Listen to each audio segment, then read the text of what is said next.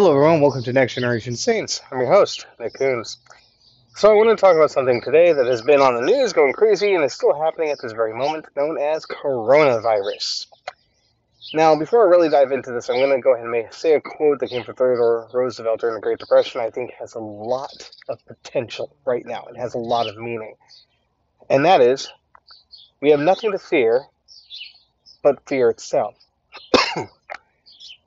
Now, on top of that, I want to let you guys know ahead of time, I'm actually recording this on my phone, on my Bluetooth in my ear. So if you guys hear birds chirping or cars kind of driving by and whatnot, just understand that's what's happening. I'm making an episode right now while I'm moving from my apartment into a condo with my wife, so that's what's happening. So on to this. We have nothing to fear but fear itself. It's a very famous quote I love from Theodore Roosevelt, and I really had time to dissect it last couple of days. There was a guy I listened to on YouTube called Blue Collar Logic, and they're very conservative, but at the same time, and I really appreciate their point of view. But I really appreciate this one particular episode. When we hear the words, the phrase, "We have nothing to fear but fear itself," most people don't understand what that even means. Most people haven't even broken it down what that means or why it's such an important quote. They just know that it's an important quote from somewhere, from some president said it during some time, right? Well, what's happening right now in our country? Fear. We have people who are selling their stocks like crazy. Look at the Dow right now. Look at the NASDAQ. It's dropping like a rock. If you look over at people selling the IRAs, they're selling their mutual funds. They're selling their stocks. People are out buying toilet paper and tons of it. Costco's practically out of it, at least last time I heard. I went over to gas up my car the other day, and I could hardly get gas into my car because everyone was panicking. I saw people running inside Costco to get whatever they could get their grubby hands on. Hand sanitizer, toilet paper, water is selling out. Everyone has gone berserk over the coronavirus. Now, how does this tie into the idea of what President Roosevelt said, and even into what the gospel teaches? Well, when people are fearful of something, they act like idiots. I'm going to call it out straight as it is. They act like idiots. They act like a bunch of chickens with their head cut off, running around in a circle, being crazy. They're not thinking rationally. They're not thinking at all. They're simply reacting emotionally in the moment. Therefore, things like the hand sanitizer, as I was saying, about the toilet paper, like the stocks, like the IRAs, like the mutual funds, like all these different things are crashing because everyone's reacting. In fact, the financial issue, the whole entire issue of people buying and doing this, all these financial decisions people are making, all these running around, getting into brawls with people because they're fighting for the last piece of toilet paper or last bottle of hand sanitizer is causing more problems than the coronavirus. Now, am I trying to say the coronavirus is not something to pay attention to? Not at all. Definitely, there's concerns, even worries about what this coronavirus can actually do. It is highly deadly. It's highly dangerous. And if you are susceptible in the way the CDC has announced, then I suggest if you're feeling sick, stay at home. Take emergency. See the proper physicians. Do what is necessary if you're sick. So, by no means am I saying that you shouldn't be concerned about these things. Just don't react out of emotion, but look at the facts. Look at how it's susceptible, or who is susceptible to it. If you are, take necessary precautions. If you're not, just try to keep your hands clean. Try to keep healthy as much as possible. Eat your 2 fruits a day. Fill up on vegetables. A couple slices of bread. You know the works. Have lots of salad. Keep healthy. Eat chicken and fish. I'm kind of telling you my diet, but that's beside the point.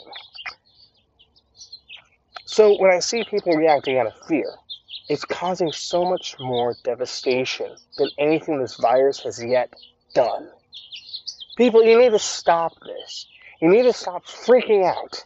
You need to stop looking and going, we're all going to die. I mean, technically we all at one point in our lives will end. It is a natural course that all life takes. But to treat this as a Armageddon apocalypse is horribly wrong. I mean, like I said, I went to Costco the other day. I was trying to just gas up my car. And what transpired was You could have thought that a thermonuclear warhead had just gone off in downtown Phoenix, where, I live only like a few miles from there. Or that Yosemite National Park had exploded in a supervolcano. Or that Mammoth Mountains volcano must have detonated, had erupted.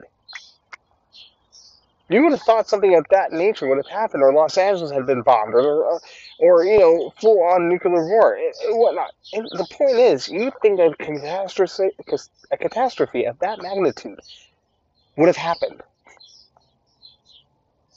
So what we need to do is stop acting out of fear, because the biggest thing we have to fear is how we're acting out of fear. So fear itself is the very problem that we're facing here. It's a bigger threat than coronavirus ever is. So that's why I tell people, the biggest thing to fear is fear itself. Now, how do we tie this all in to the Bible?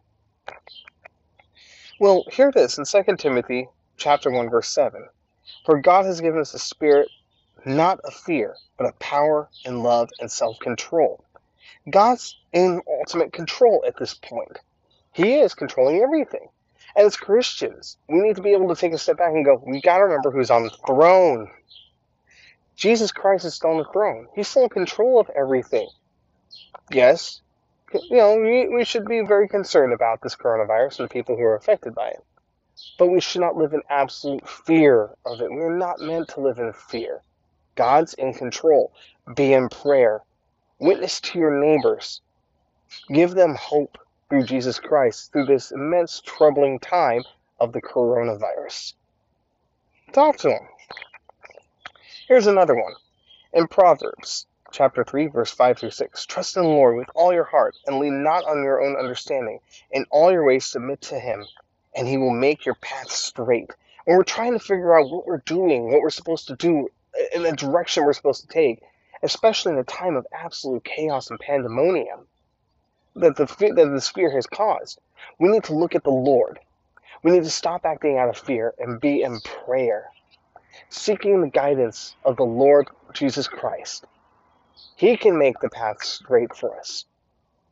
Share that with your neighbor. Live it out with them. Pray with them or for them.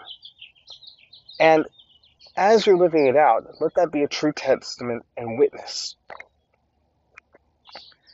So, this episode is really not going to be horribly long, because again, I am moving, in the process of moving, but I wanted to let this out and tell you guys, everything's going to be alright.